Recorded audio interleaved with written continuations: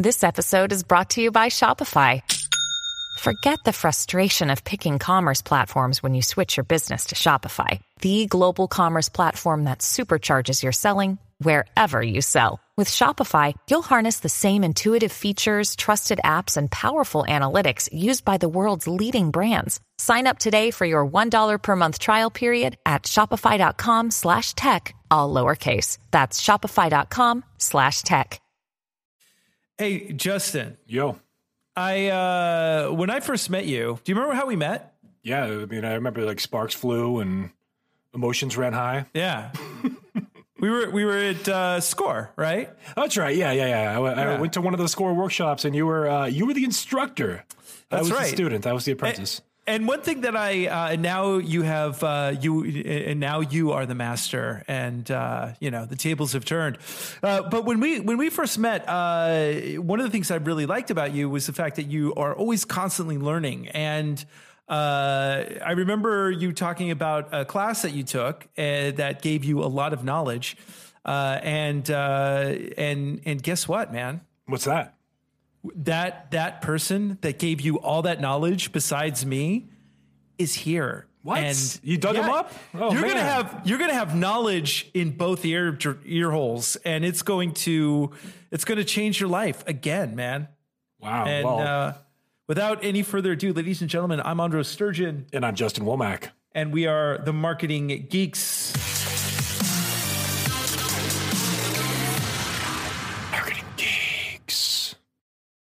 When you need mealtime inspiration, it's worth shopping Kroger, where you'll find over 30,000 mouth-watering choices that excite your inner foodie. And no matter what tasty choice you make, you'll enjoy our everyday low prices, plus extra ways to save, like digital coupons worth over $600 each week. You can also save up to $1 off per gallon at the pump with fuel points. More savings and more inspiring flavors make shopping Kroger worth it every time. Kroger, fresh for everyone. Fuel restrictions apply. Another day is here, and you're ready for it. What to wear? Check. Breakfast, lunch, and dinner? Check. Planning for what's next and how to save for it? That's where Bank of America can help. For your financial to-dos, Bank of America has experts ready to help get you closer to your goals. Get started at one of our local financial centers or 24/7 in our mobile banking app. Find a location near you at bankofamerica.com/talktous. What would you like the power to do? Mobile banking requires downloading the app and is only available for select devices. Message and data rates may apply. Bank of America NA, member FDIC. All right. Tell us that you introduce the guest. Introduce the guest, man. Yes. Today we have the esteemed privilege of being joined by my social media marketing instructor at Ventura College. So back in, I think it was 2016, I found out that Ventura College was introducing one of like the few social media marketing programs in the entire state, maybe even in the entire country. I'm sure our guest can tell you more about that in a moment here. But I met him there. I had a pretty solid background in social media marketing at the time, but I wanted to really learn it from an educational standpoint, from the traditional standpoint, beyond just what you're going to find in digital courses and things like that. And this person was able to teach me all of that wonderful stuff. Plus, I learned that life hack that I think is amazing. You get student discounts if you take even one course at your local community college. So there's big student discounts to be had. That's a life hack for all your entrepreneurs out there. So our guest today is Nick Norris, Professor Nick Norris. He's the owner of ID Marketing and Design, which is a boutique agency that provides marketing services to small business in Southern California. He's best friends with our Netflix guest that we had on previously, Kevin Lorino. And in addition, Nick teaches the business classes at Ventura College. He's teaching the social media marketing class, the public relations class, organizational and management, and intro to business. And he earned his MBA from Pepperdine University's Graziadio School. He'll have to pronounce that for me, in business and management. So please welcome to the show, Nick Norris, Professor Nick Norris. How you doing, Nick? All right. Thanks, guys. I'm great. It's so nice to be here. I fixed that. I was calling you Dr. Nick for a while because my old college roommate's brother is Dr. Nick, and I think I was mixing the two of you up. But Professor Nick, and then Dr. Nick is the other one. Sounds nice. I like it. It has a good ring to it. Maybe I go for my doctorate one day, but certainly not now. Just for the title. That's what I thought. I might go do an online PhD just for that title. Just for the title. Just for the title. Agreed. Well, welcome to the show, man. And so why don't you tell us a little bit about yourself, how you ended up doing what you're doing and your journey through being an entrepreneur to teaching and even grad school, because you have an MBA from Pepperdine. That's probably a pretty good story there, too. So Sure. So I was stuck in a job that I didn't really like, and I don't mean to say anything too negatively about Starbucks because it was a good job. But after 2 years as a manager at Starbucks from 2005 to 2007, where I was one of the top performing general managers in the Southern California region, they pretty much told me that they do not promote based on merit. They promote based on how long you've been there. And that didn't really work for me. I didn't like that answer. And they pretty much told me I'd have to, stay put, scrubbing dishes, washing toilets, cleaning espresso machines for several more years before I got an opportunity to advance. So I took that as a sign to go back to school and get my MBA from Pepperdine University. It's pronounced the Grazia Dio School. And I know it actually took me, a better half of a year to pronounce it the right way. I'll just say Pepperdine. Pepperdine. I like it. Most people say Pepperdine. So Pepperdine MBA, earned it in 2009. So I was doing an internship in between my first and second year there as a director of operations at Maverick Angels, which was an angel investing network out of the Conejo Valley, Westlake Village and Agoura Hills and that kind of thing. And I just was around investors and entrepreneurs all the time. And I saw these really smart people starting things and being their own bosses and thought, well, gee, I could do that. Let me ask you real quick, because the Pepperdine campus is in Malibu. Is that where the grad school was too? Were you studying in Malibu, or where was that campus? I was. There's lots of options. I was a full-time student, so I was studying at the Malibu campus, which is beautiful. I was driving from Santa Monica up to Malibu every day. Not a bad drive being on PCH. It's beautiful. I love it. But they have a number of satellite campuses around Southern California for their fully employed program for folks that are going to school part-time and working full-time. And those are in, Conejo Valley, West LA, San Diego, East LA. So I was at the Malibu campus, though. That's cool. And I think this is my opinion, and I don't have an MBA, so I can't speak to this fully. But I think one of the key benefits of going to grad school is the networking component, because you're networking with, and if you're in Malibu, a lot of wealthy individuals, probably from wealthy families, and there's some amazing connections to be made. I think, in my opinion, I think that has more value than the material that you're taught in an MBA program or even in college. Did you make some amazing relationships while you were there? Can you talk about that? I did, and I think it's really the main reason why my business that I started ended up being a success. The joke at B School is that there's a reason why they call it B School. It's because you're supposed to study hard enough to get B's and spend the rest of your time at happy hours networking, rubbing elbows, and building contacts, which is essentially what I did. So when I started my business in 2008, essentially I went out to my fellow colleagues that had graduated or whatever and were in decision-making roles at the businesses that they were working at. And those were the folks that were calling me to hire me to do my work. So I would say that the success of my business is very directly related to the relationships that I built with colleagues, fellow students at the MBA program. So happy hour paid off. Happy hour paid off. More ways than one. So just going back in time a little bit. So what year did you start your business? So I was an MBA student from 2007 to 2009.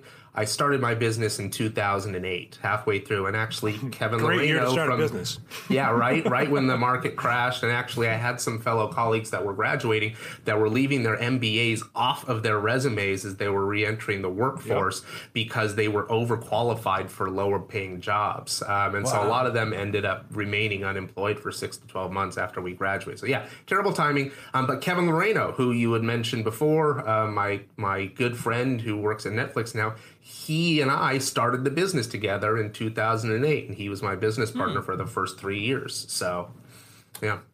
That's cool. It's funny. That's when I first started doing web development and the mobile marketing was a brand new thing. Facebook was like, no one was doing it. If you could do Facebook marketing, it was a big deal.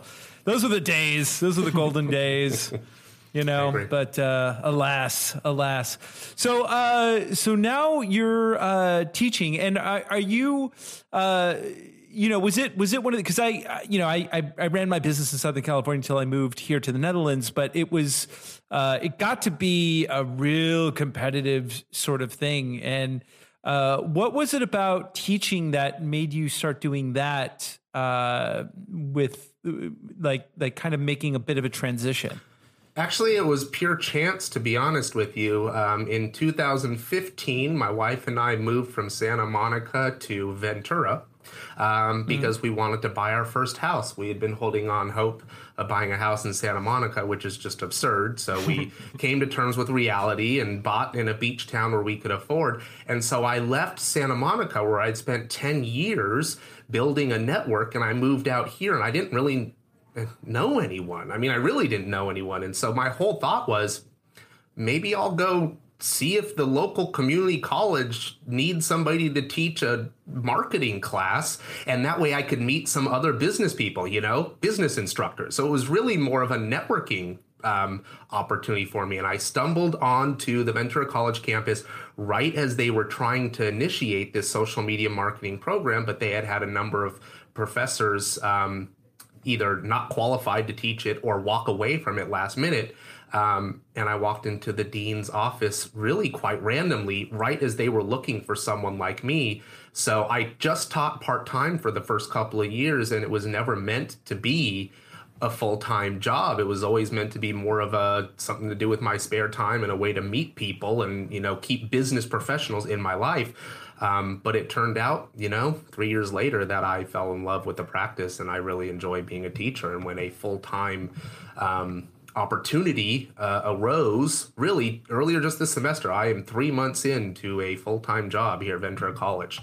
But it was never meant to be anything more than a side gig. So, wow, that's cool. So what are the things that you are teaching? Like what are the skills that you think are most important right now for people who are learning digital marketing? So, and I think Justin and I talked about this when I recorded a podcast with him. In 2019 and moving forward, I see a lot of social media marketing being synonymous with content marketing and generating content. And so my assumption when students come into the class is that they know how to use Twitter already and Facebook and Instagram. And if they don't, I can show them a thing or two.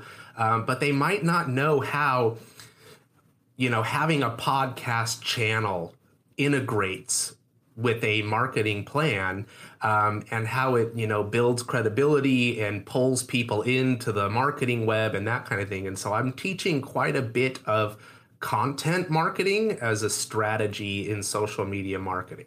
So. Yeah, I think most people don't think of content marketing in terms of lead generation and revenue growth because they think it's just writing an article. And if you don't have a background in business, you're not going to see the connection. So I think there is an opportunity there to educate people on what it actually means and how it actually works.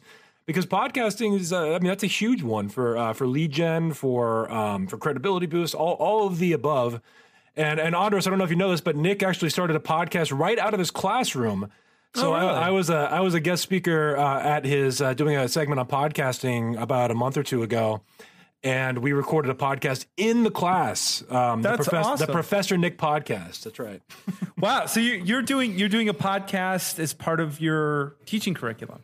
So I teach in person and I teach online. So my thought is I'll bring in guests like Justin. I've also had Kevin come onto my podcast as well, and a number of other colleagues of mine. And I will record a live podcast in front of my class, and I'll take questions and we'll do answers and we'll talk about whatever that person's specialty is. And then I will publish it on my Anchor channel, which, gets sent out everywhere else. And then for my online classes, I'll use that same interview or podcast conversation as a learning opportunity, as a lesson. So I'm repurposing it from the in-person to the online. Now, do you own that content, or does that content belong to the school?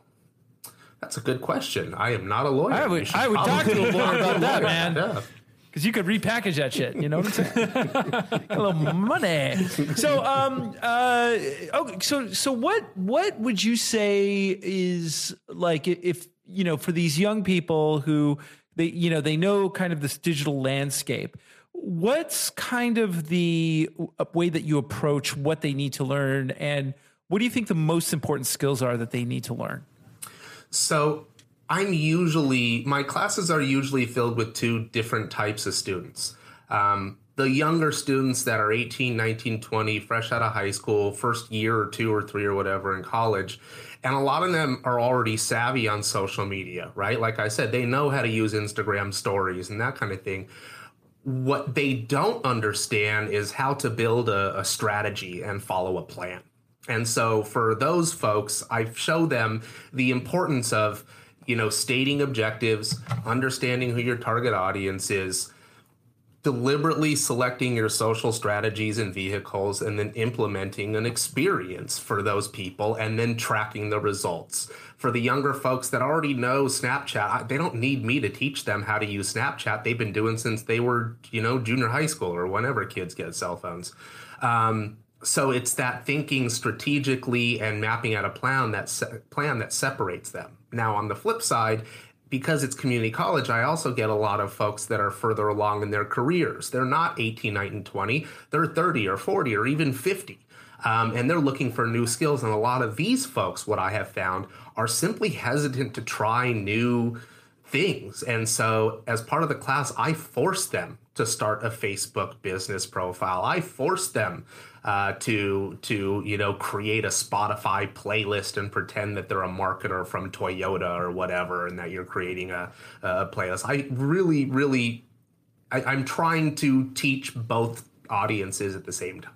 Mm-hmm. And I think, I mean, I've seen that. Like, there's a lot of people that reach a certain age and they just don't want to learn anything new. And I think that's a huge disadvantage if you want to be a business owner in this day and age.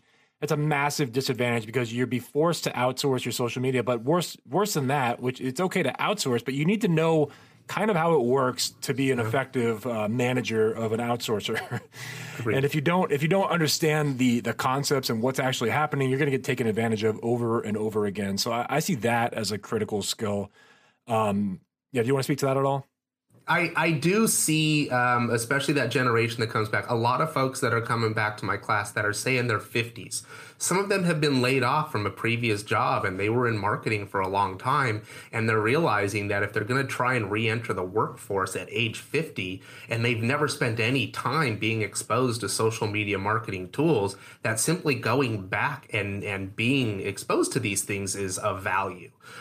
So I agree with you, and I'm also an advocate of constant change. I mean, the world we live in changes all the time.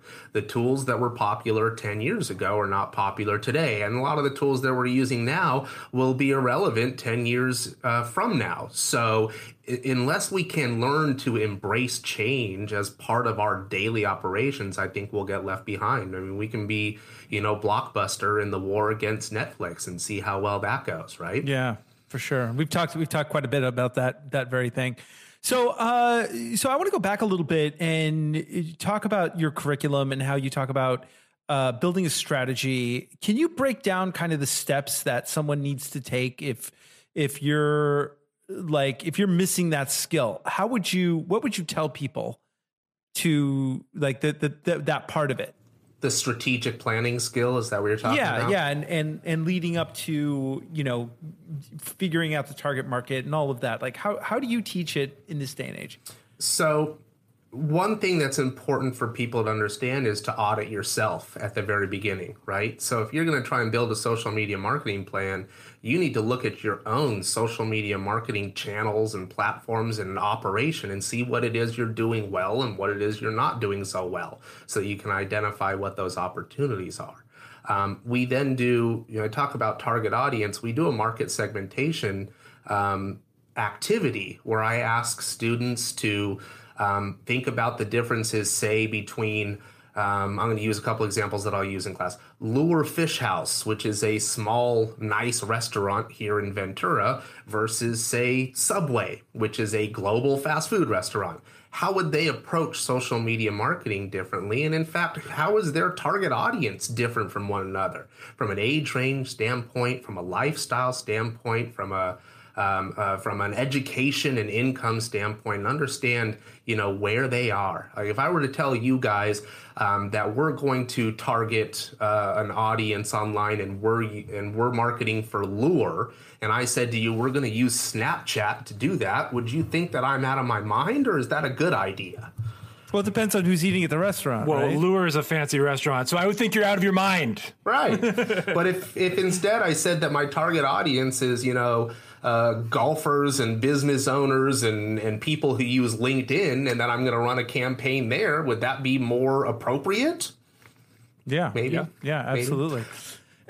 And it's and this is one of those things. We actually had a conversation with a guest, I think it was last week or the week before, where we talked about, the idea of running campaigns that start small and scaling up, where, you have to learn your target demographic.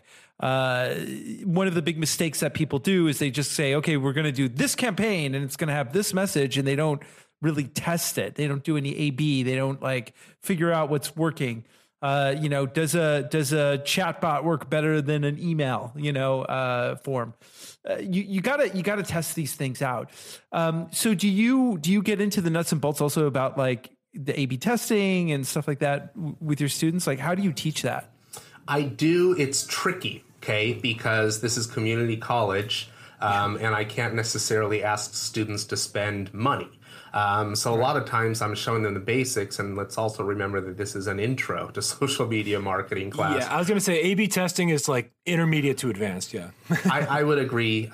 Again, I try and convince it. Some students come in and oh, I'm a small business owner. I have this brand that I'm trying to launch. I was like, okay, great. So let's learn how to do, for example, a Facebook ad campaign, whether we boost a post or start something. And they're like, ooh, I don't know if I'm willing to risk $5 on that. I'm like, come on, guys. If you're not willing to risk $5 to see if you can, use social media marketing tools, then what are we doing here? But again, I'm a business school instructor at community college. I can't be telling my students, all right, reach into your credit cards, pull out $1,000. Let's run this for 30 days and see if A wins versus B. So I talk about it in theory, but it's difficult to do that in practice. And in addition, I'm working on trying to build a more advanced social media marketing class here at Ventura College. It's in the works. And in that class, I would like to get more into some of the metrics and the performance and the adjusting. I mean, you talked a little bit, Andros, about, starting small, reviewing the data, adjusting, letting the winner ride, and then maybe transitioning to a different direction if it's not going so well. It's hard to do that in an intro class with limited time. So that is something that I would like to address in the advanced class. So what do you now? I mean, because the landscape changes constantly. I used to teach workshops, and they would have me back every 3 to 6 months. And every single time I came back, I would be like, last time I was here, I said this. This is wrong now. Tear that up, throw it away. So what are the, I mean, you talk about Facebook. I personally, it's no secret to what my opinion of Facebook is. You love them, right? But what I love, I love them so much. I wasn't sure, but I thought so. I love them so much. I want to just smash their little faces right into the ground. So what are you seeing as far as what you're having to teach, say last year versus this year? What are the big changes? Well, you bring up Facebook, and that's a really good example, because how long ago was it when Facebook was everybody's darling? It wasn't that long ago, right? It wasn't until all the election stuff. Mid 2016. Right? I mean, so when I first started into teaching class at the beginning of 2016, it was like, wow, look at Facebook this, Facebook that. All of a sudden, we're viewing it very differently. I'm seeing, as I'm sure you are as well, a lot of the data and results show that Instagram has the highest engagement levels for brands from a social media marketing strategy. And so one of the things that we're talking about in learning is the difference between when to use Instagram stories and when to use Instagram feed, because, they stole stories off of Snapchat. So that's one thing. And then the other thing that we talk about too is influencer marketing and how to tap in, into networks of specialists that are already out there as gatekeepers. And this is one thing, again, that we talk about in the public relations class about how influencers are disrupting the traditional publication gatekeeper model, right? We now have access to huge amounts of people by going to Instagram, YouTube influencers, and not necessarily having to go to, local media outlets. So, I look at influencer marketing almost like 1980s and 90s, like celebrity endorsements. It's totally like the same thing, only the definitions have changed of what a celebrity is these days. Yep. Yeah. More kids know, the top YouTube stars than they do, or the top gaming celebrities than they do like the top movie stars. Esports, that's it. We got to get an esports expert on here because that's an interesting thing. Yeah. So the game has completely changed, and you were talking about that. You also teach PR, yep. And I'd love to talk with you a little bit about like what kind of, because I know a little bit about PR, but how do you approach that? You mentioned Jared. You mentioned Subway earlier. How did they handle that Jared Fogle situation?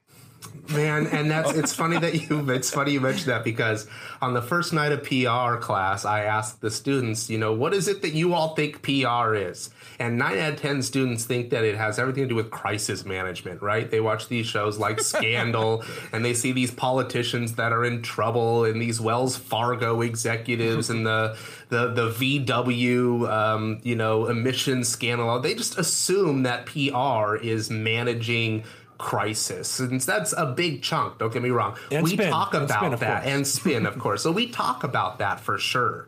But traditionally, if you were to look at some of the definitions and how they taught PR 20 or 30 years ago, you are talking about building relationships with media, right? You want your story or your brand or your product to be published in the LA Times and the New York Times and the Wall Street Journal, on Fox News, on CNN, whatever. You have to be in with the editors, you have to be in with the journalists, and so on and so on.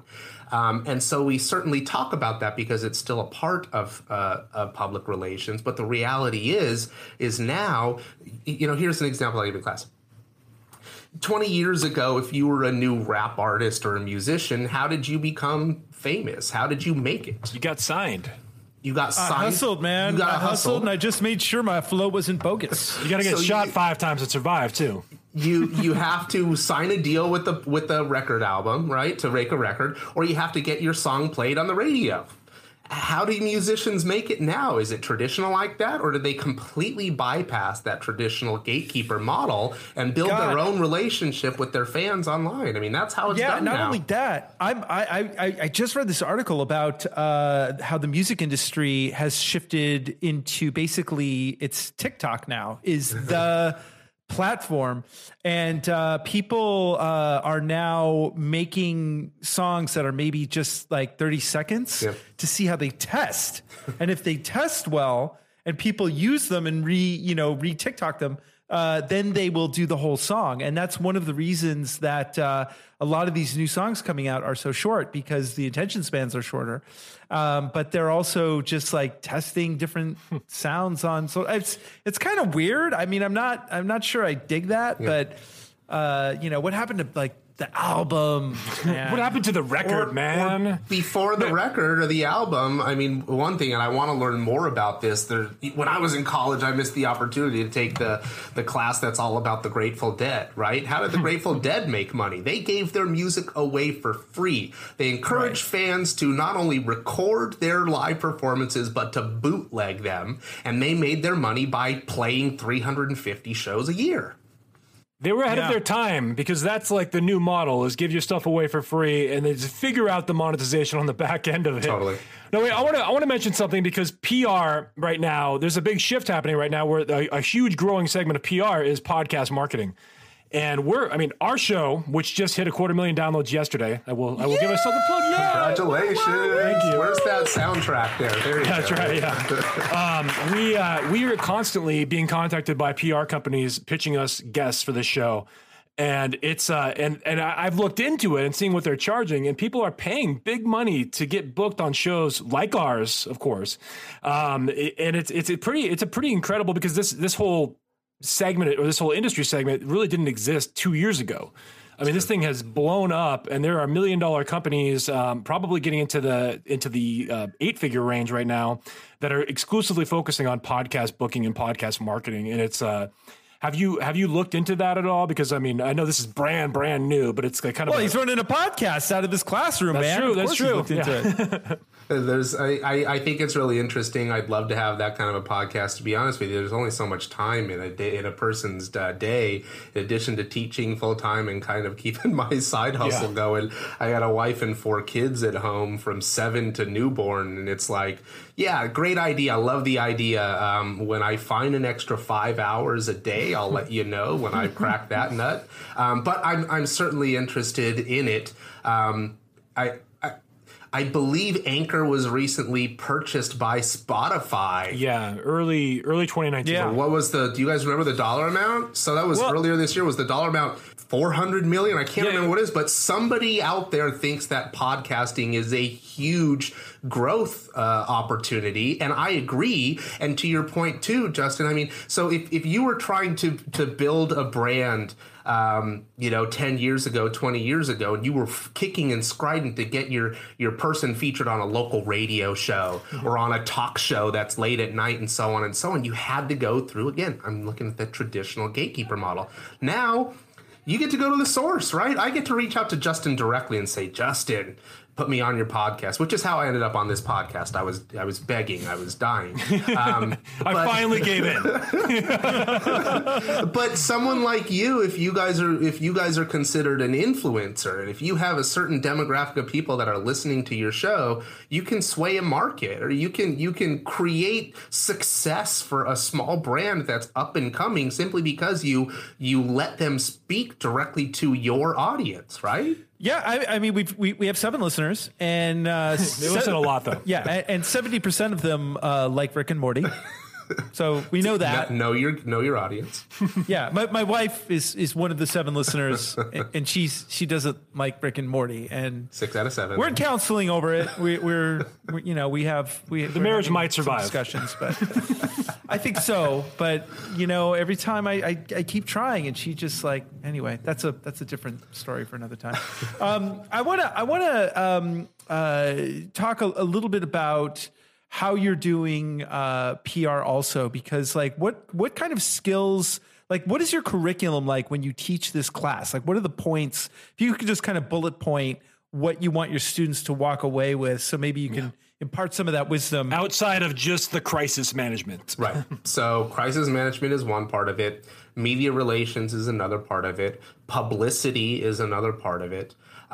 We talk a lot about celebrities and athletes managing their own personalities online, right? Again, bypassing the traditional model and going direct to the customers. And it also talks about ethics and corporate social responsibility, right? In this day and age. What's that? What's ethics? That's a good question. Well, we can. Yeah, what's ethics in a corporation? That's like an oxymoron there. We can talk about what ethics aren't. I show clips from Justin. You may recall this. I show clips from the Enron movie, The Smartest Guys in the Room. That's kind a great movie. It is. If you haven't seen that, The Big Short's got some good stuff in there too. I think that's good too. Yeah. Smartest Guys in the Room. The Enron story. It's unreal. Yeah. And I think there's a show on Netflix. Is it called Dirty Money or something like that? It has multiple episodes about different, corrupt types of businesses. So you can look at what isn't ethics in marketing and in ethics in business, but you can look at some of the things that are positive, right? Like we study Patagonia and what they're doing for the environment and for their community and for their employees and so on. We look at Taylor Guitars. There's a great case study with Taylor Guitars where they started to realize that the ebony wood that was being part of the guitars was was coming to an existential crisis in that it was almost gone. And so they had to kind of pivot and use different kinds of wood, despite the fact that it caused an uproar in the industry because people had been used to using this ebony wood for centuries. And now it's not true, black. It's not true ebony. It's something else. And his argument, the Taylor founder and CEO, his argument is, look, like, I'm not trying to make this change on you just for fun, just to see if you like it. The reality is we're running out of this type of wood. So, it's going to happen this year or next year, 10 years from now, all that wood will be gone. So why don't we do the corporately, socially responsible thing and find a different source? And that's what they've done. So we also study those success cases as well.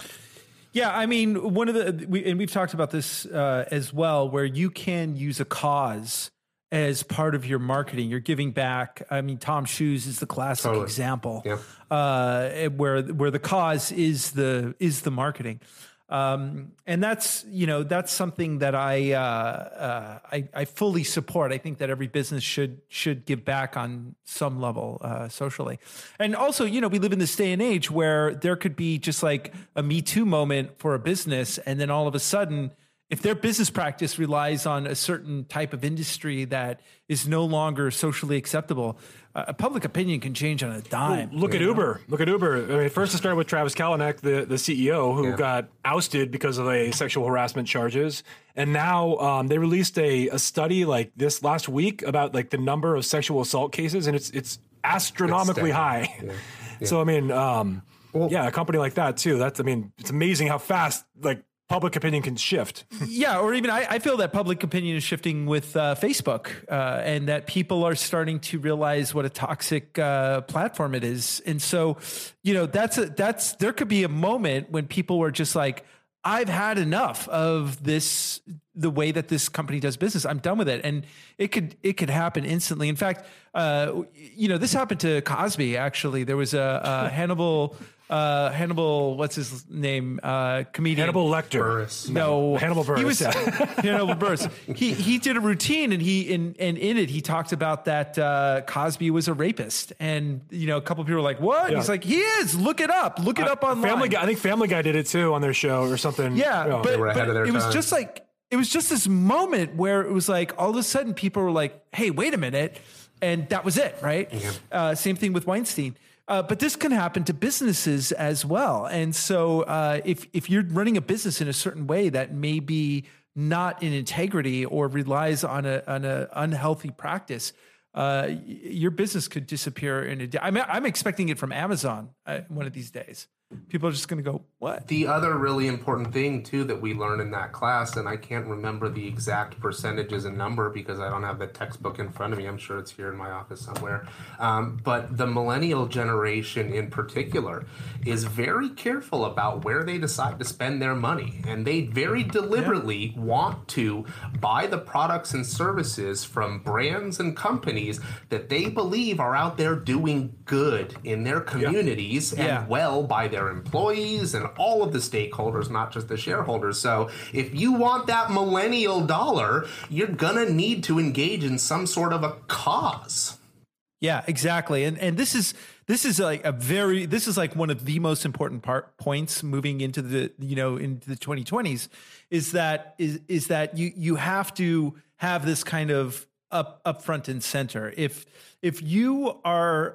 somebody finds something that they don't like about your company, that will travel far faster than any good you do. Yes.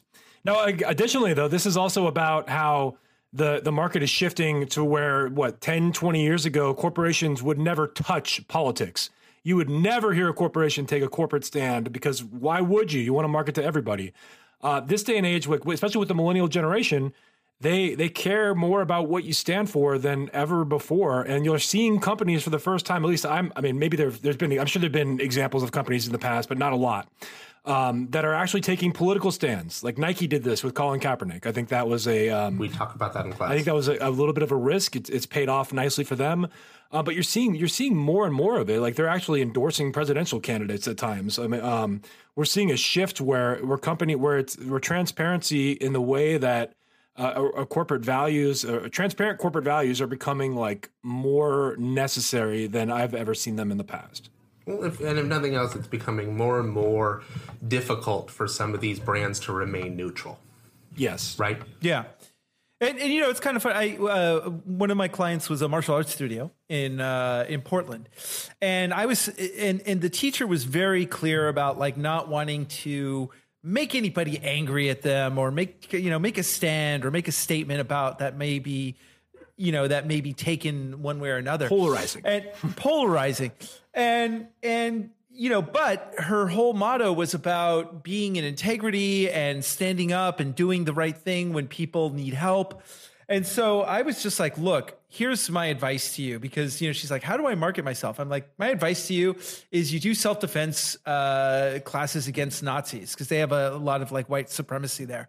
It's like, you gotta, if you're really true about what you're saying and you're about equalization and, destroying hate, then you got to teach free classes on how to protect yourself at a protest, because someone's got to do something about the fucking Nazis, right?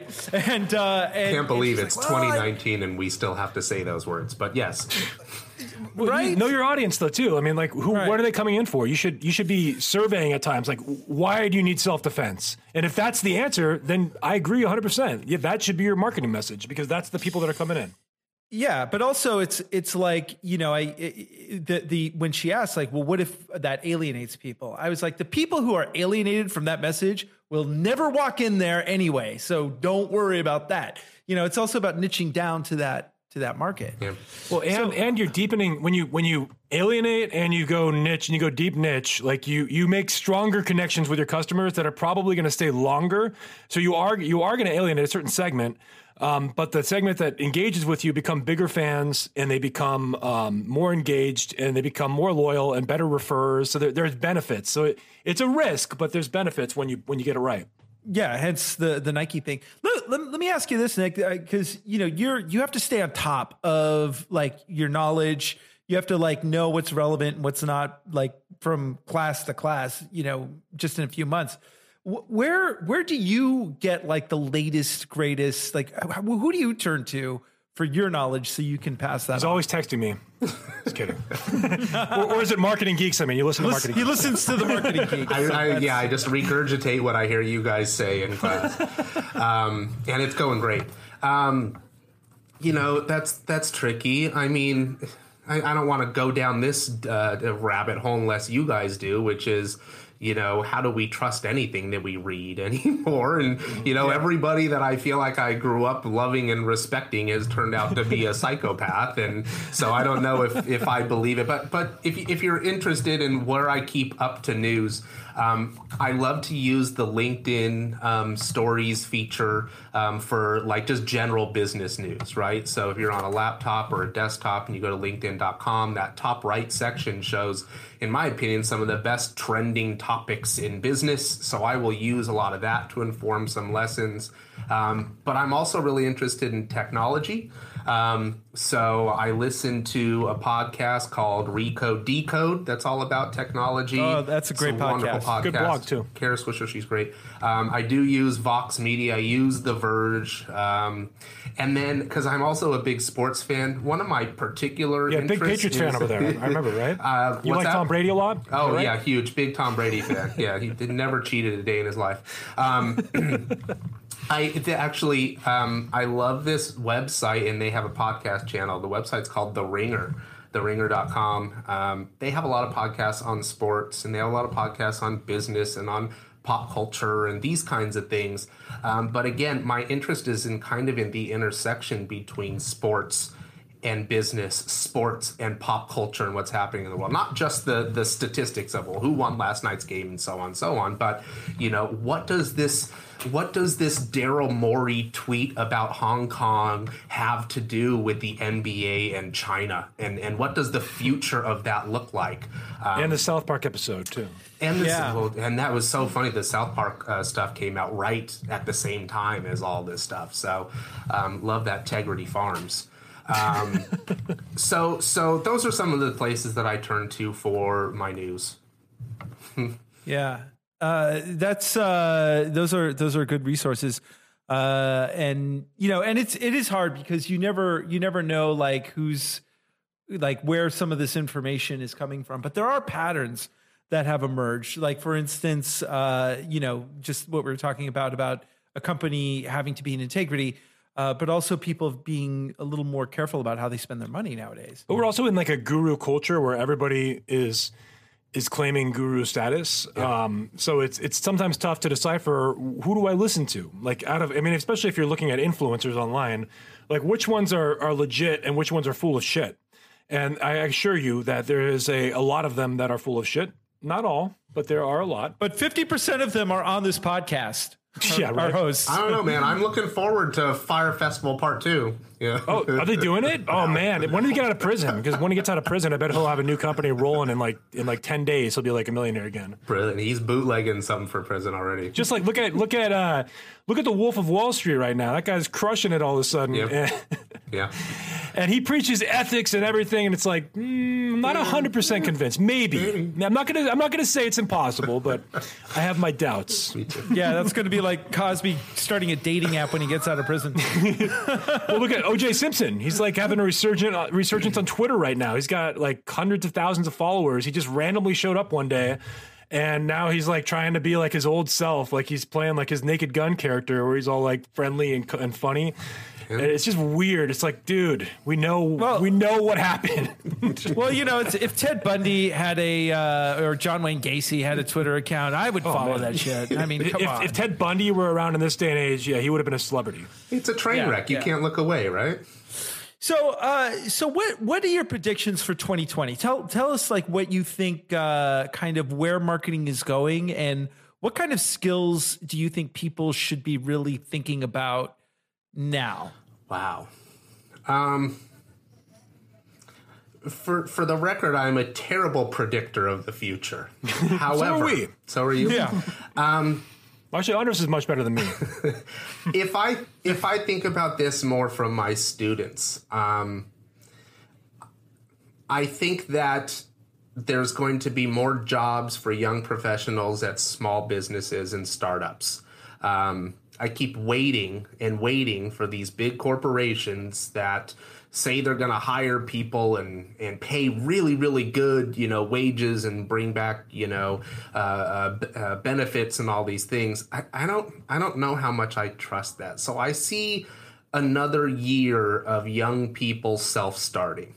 And that's not to say that big businesses aren't providing tremendous value and that there's good jobs to be had at those. But I think for my younger college students that are 18, 19, I think that they should be looking more at helping to build up small local businesses as a way to gain experience as a stepping stone. Sure. So I see small business maintaining a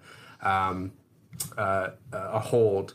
But to be honest with you, this world that we live in now for the last few years, I can't seem to get my finger on it. I would have never predicted some of the things that have happened politically and business-wise over the last few years to happen. So I'm going to restate that. I think I'm a terrible judge of what I think the future is going to happen, because a lot of times the exact opposite ends up happening. So don't listen to. So maybe if we just take your prediction and just do the exact opposite, maybe that would be a little more accurate. Do the exact opposite. Yeah, I still see, from a social media marketing standpoint, I still see content generation being huge. I still see. I see entertainment as merging with social media more so in the next year than it ever has. There's a new brand coming up next year called Quibi, which is quick bites. It's kind of mobile only. It's Hollywood quality, Netflix quality video content that's mobile only, and it's all short. It's all 10 minutes or less. So I think you're going to see an integration and combination of digital media goes social, because we've dabbled in this as a society in the past, but I'm not sure we've nailed it yet. And I think that 2020 might be a year where we attempt to nail it. So. And in regard to like the idea of content marketing taking off, one of the things we talked about when I did the podcast with you is we talked about push and pull marketing, which I think is something worth discussing briefly here. And I'll let you talk about that in a second, but I also do agree that like this idea of like the merging of information and entertainment, like infotainment has become a new word in the lexicon of American culture. And and people want to learn, but they want to be entertained at the same time. So I think they're going to see less.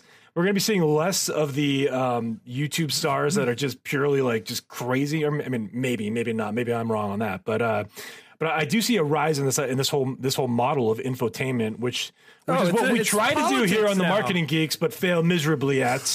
And but yeah, do you want to talk a little bit about like push and pull marketing though, or Andres, you want to say something first? But I just want to. I was just going to say like the whole presidency is entertainment marketing. You know, it's like WWE in politics. It's crazy. Well, I mean, Vince McMahon's wife was in the cabinet for a while. I honestly, if I had read this in a science fiction story, like 20 years ago, I would have been like, this is crazy. This would never happen. She was she was the head of the Small Business Administration, I believe, Linda McMahon, in the beginning of the Trump admin. Wow. I think she resigned after like 6 months. This timeline is weird. Stranger than fiction, guys. Just wanted to bring that up. Just bringing it up. It's true. You can look it up. Go look it up. But yeah, talk about push and pull marketing real quick here, Nick, because I think it's worth mentioning. And we were talking about it on your show, and I just think Well, I think the push and pull marketing is also one of the differences. Again, when I talk about small businesses is, 20, 30 years ago, we didn't have these niche businesses that only served up a really small demographic of population, right? But with our ability to kind of pull people into our web and craft a message and find lucrative ways to make money, honestly, off of serving a small population versus a big population, I think that the pull marketing and the content marketing becomes more and more important with each day. So, as opposed to people, your Nikes and your Apples and your big brands are still going to focus a lot of their money and their attention on, Super Bowl ads and that kind of thing. But, what about the small up and coming brands that nobody's ever heard of that's making money? They're going to be doing, podcasts. They're going to be using influencer marketing. There's going to be generating, music forums, chat bots, Instagram live takeovers, and so on. I think that's kind of, where that's coming. An example that I like to bring up is, so when Game of Thrones came out, I became so obsessed with that show. It was unlike anything else that I had ever seen. My wife read the books, and I had a hard time keeping track of who the characters were. I'm not sure if you guys watch, but there's so many different storylines that after each episode, I needed to kind of break it down and understand more. And so there's a podcast for me. There's a podcast for nerds. I mean, I don't think that they get more than 40 or 50,000, plays after each episode of Game of Thrones. And if you were to try and pitch that business model to a local radio station, say, hey, I have a great idea for a talk show on the radio, you'll get 40,000 people to listen to it each week. They tell you to go blow smoke, right? But the ability for us to kind of break this down into such small niche communities and allow people like me to nerd out over the one specific thing that I'm interested in is kind of the future of these kinds of things. So yeah, absolutely. And it's interesting because in fact I was just reading a thing, I think it was in the New Yorker, about how it was an interview with William Gibson, who it's a great article, but he was talking about how there's these kind of sub communities that happen, except you're kind of all sharing the same type of thing. So even though you're niching down, it's still losing a little bit of individualism, sure. Which I thought was kind of interesting. But that said, a lively discussion can be made about, whether or not Khaleesi was in character when she destroyed King's Landing. Oh, spoiler. Sorry, guys. Sorry. Wah, wah. Oh, my God. Well, you remember I talked about that movie Under the Silver Lake, which I've never met another person that likes that movie except for me. And they have an entire Reddit community around that movie because there's like all these hidden like codes and symbols in that movie. And I found that fascinating. So I really love that. But they've created an entire Reddit community just around one movie. And people are like traveling the globe to go to like these spots in the movie and try to like figure out clues. It's crazy. Yeah. Yeah. So, I mean, it's really, this goes back to what we were saying about, that you have to create a community and get your tribe going, so everything in marketing now is really, it seems it's really about this, like creating tribes.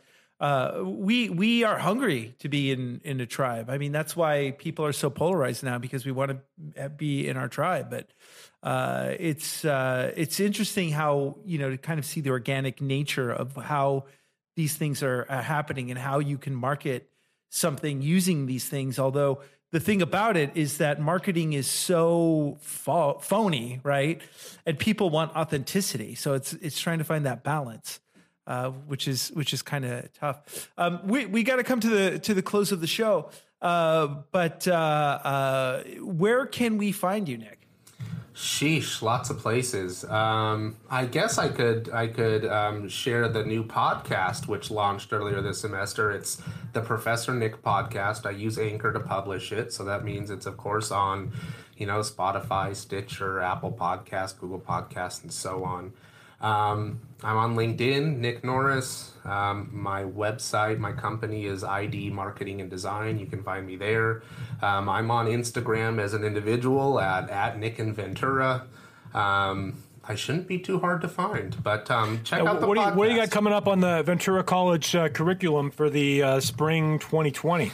Actually, this is something I'm really excited about, and if you're not in too much of a rush, I'll plug the social media marketing class for next semester. The school has charged me with creating a zero textbook cost version of the class. Ooh, I like that. So, Neat. The push at the community college at California level is to make things as cheap or free as possible. So, as part of I like $300 textbooks. I remember being at UC Santa Barbara and getting my $300 chemistry book and being really happy about it. Oh, yeah. Real happy. Here's business law. Enjoy. Sorry, Nicole Falco. I know you love business law.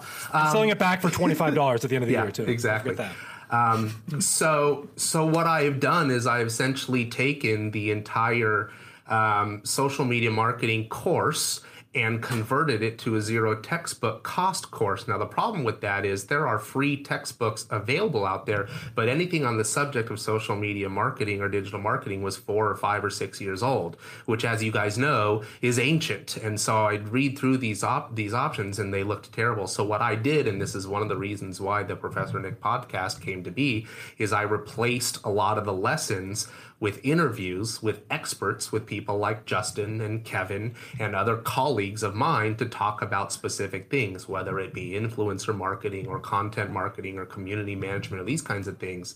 And so the class has been redesigned and will launch in spring 2020 as a zero textbook cost. And instead of reading chapters in a textbook, you will instead be listening to podcast interviews with me and guests where we talk about certain things. And I don't know if you can see it behind me. I know you guys are publishing a podcast, so this isn't really relevant to your listeners, but all those sticky notes behind me there, that was me building out the courses by subject matter, week 1, week 2, week 3, week 4. And so I would record a podcast, say it's on content marketing with Justin, then we would have a discussion about content marketing, and then I'm having the students literally build their own podcast and publish it and share the link with me, and then also do an email marketing campaign that links back to a blog post that they create on their website using MailChimp. And so it's much more practical and hands-on. And it's all audio based. So I love that because like 10 years ago, if a publishing company knew that there was a subject like social media marketing that they could update a book every year, you'd be seeing $300 textbooks and then needing the new edition every single year. So I love what you're doing, and I'm happy to see that there's a shift happening on that crazy textbook market. So if you're in the Ventura area, then take this class. I mean, so it's online. You don't even have to be in the Ventura area. That's right. You can enroll from anywhere. That's right. Absolutely. It's cheaper if you're in California, though. It is cheaper in California. That's great. So yeah, enroll in the class. We'll try and put a link. Thanks. Down below. So before we go, want to find out. We are the marketing geeks. What are you geeky about right now? TV show, movie, book, hobby? Tom Brady. Tom Brady. What's the geeky? What are you really geeking out? He really hates Tom Brady. Right, I'm just kind of rubbing it in. That's all. Hating Tom Brady. That's what you're geeking out. Everybody that doesn't live in Boston hates Tom Brady. So I'm a huge basketball fan, and I'm a big Lakers fan, and so this is the first successful Lakers season in quite a while, so I'm excited about that. But if you're asking about what types of shows, because I'm a geek about shows as well. Yeah. So I'm watching a ton of basketball. anything. No, whether it's fantasy football, whether it's basketball. We had one guest say he was geeky about bees. He was chickens. We had chickens and bees have been prior answers. I'm not. My wife and I tend to watch shows right now. We just finished the last episode of the last season of Man in the High Castle on Amazon Prime, which I thought was fantastic. I got about halfway through that. So good. I loved it. And I think we're going to start up the Marvelous Mrs. Maisel here pretty soon. And we're also trying to power through The Irishman, which is the Martin Scorsese film on Netflix. The problem is it's 3.5 hours long. And after the 4 kids go to bed every night, my wife and I have like 45 minutes to an hour before we're completely exhausted. So I told her, let's view this as a mini series. Yeah, we're going to watch this. Yeah. We're going to watch this over the course of 4 nights. So I actually, I don't know. I read this statistic. I don't know why, if Netflix decided to release it, but they said that 37 million people have watched The Irishman so far, but only 18% have watched it to the end. Oh, watch it again. Okay. Yeah. No, watch it to the end. To the end. All the way through. And it got nominated for Best Picture in the Golden Globes. They released that yesterday. It's fantastic. I'm halfway through it. I can't do it in one sitting. It's impossible. It's like 3.5 hours. Give me a break. Joe Pesci, man, he came out of retirement for this one. That got me excited. I like Joe Pesci. It's fun. It's been entertaining. It's just too long. But here's what's funny about that. Okay, yeah, it's too long, but we'll binge watch 4 hours of shit, right? Like if it's like, I unfortunately haven't watched more than an hour's worth of TV in any one sitting in many years because of these kids. Yeah. So. Well, I got to see the rest of The Man in the High Castle because. I am watching Watchmen right now, which I've mentioned previous weeks, and I am blown away. It is so good. It is so good. If you have you ever read the graphic novel? No, but I'd be open to watching the show for sure. Oh, and The Mandalorian! I can't get enough of Baby Yoda. Oh yeah! Spoiler! Come on. I'm about halfway through. It's okay. It's okay, but Baby Yoda is worth it. He's fantastic. Baby Yoda is great for social media marketing, right? Did you hear the story the story of Werner Herzog, who plays the gangster? Oh my god, I love that guy. That guy's voice is amazing. He's never watched Star Wars in his life or something like that. Did you know this is a true story? They brought the Baby Yoda on the set, and they said that they were going to replace him with a CGI Yoda.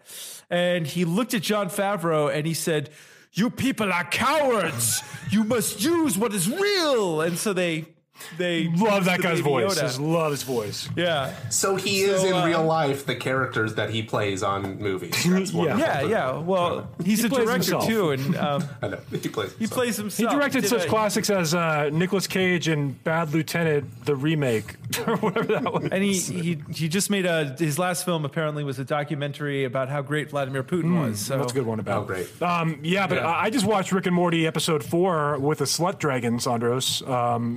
I haven't seen it. Nice. Don't give it away. I won't give too much away. I'll just tell you that. But it was pretty funny. Yeah. Are you a Rick and Morty fan, Nick? I'm not. I know people that like it. I want to get into it. I think I just caught it at the wrong time, but I'm a huge Archer fan. So start with season immature cartoons. The immature cartoons are wonderful for me. In fact, I find multiple opportunities in my classes to show clips from South Park just to show exactly how brilliant the guys are in analyzing the situation. So, well, have you gotten your kids into Adventure Time yet? I don't know what that is. Oh my God! Do you have Netflix? Of course. It's. I think it's on Adventure Time's on Netflix. I think it's on Hulu. Adventure Time is like the Yellow Submarine of our generation. It's like it's so good. It's so it's just funny, and it's a kid's show, but there's a lot of heart. And Steven Universe, those two shows are they're so beautiful. Cool.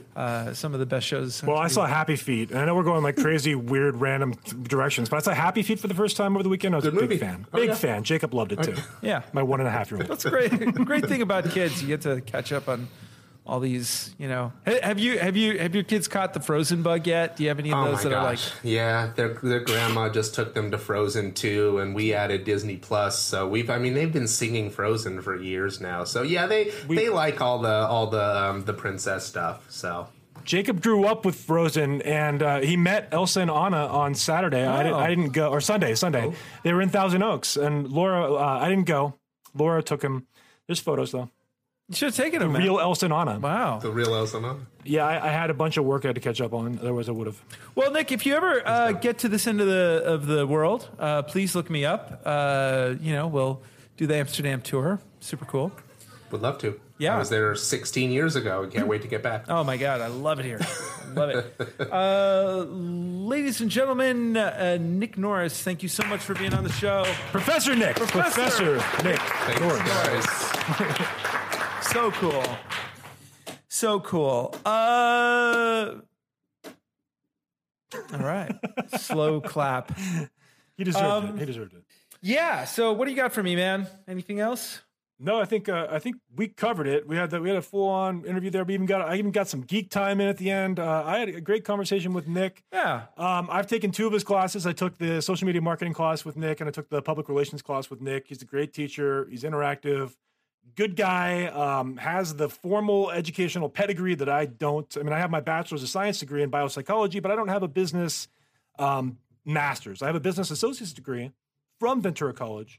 But that's me. And if you go to the Ventura College website, you could probably sign up for the course online. Coming up, we are going to do our year-end special where we play back our predictions from last year and then make predictions for this year. And we'll see how wrong we are. And I think we nailed, like 99% accuracy last year, I believe. We'll have to verify that on the show. Didn't you say you were gonna get a jetpack? And I think it did mention that. Yeah. Well, it happens. And you know what I do remember is I actually gave a shout out to Matt Giovannici in that episode, and we had him as a guest on the show this year. So that's kind of funny. That's cool. Did I say I was going to get that operation, the one I told you about? I don't want to talk about it here, but that one operation. Yeah, you did. I didn't get it. Well, yeah. I chickened out.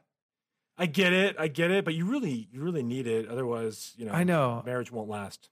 You know what? It could, because she's kind of into that. So, ladies and gentlemen, another fine edition of the Marketing Geeks. I took your line. You did, but that's okay. I don't. I'm not going to hate. Why should I? Why should you indeed? So that was a fun interview. Like I said, Professor Nick bringing the value, and we have more great guests coming up, plus our year-end special that all of you have been waiting for, writing to us, constantly waiting for that 2020 prediction episode. Oh, and guess what we're going to do after the first of the year? I've just decided this. What's that? We should tell everybody, all our 7 listeners, that every Tuesday night we record, or Tuesday day, and that they can join. We should have our guests ask. We should have people ask our guest questions, right? I'm in. That is going to happen. So we're going to be doing that. So if you want to be featured on the show, make sure that you're interacting with us, tagging us on LinkedIn, tagging us on Facebook, where others will never see it. And but it's going to be a big 2020. I think so, man. We've got some surprises and a monkey coming your way. And with that, you spoiled the monkey. Ladies and gentlemen, stay classy.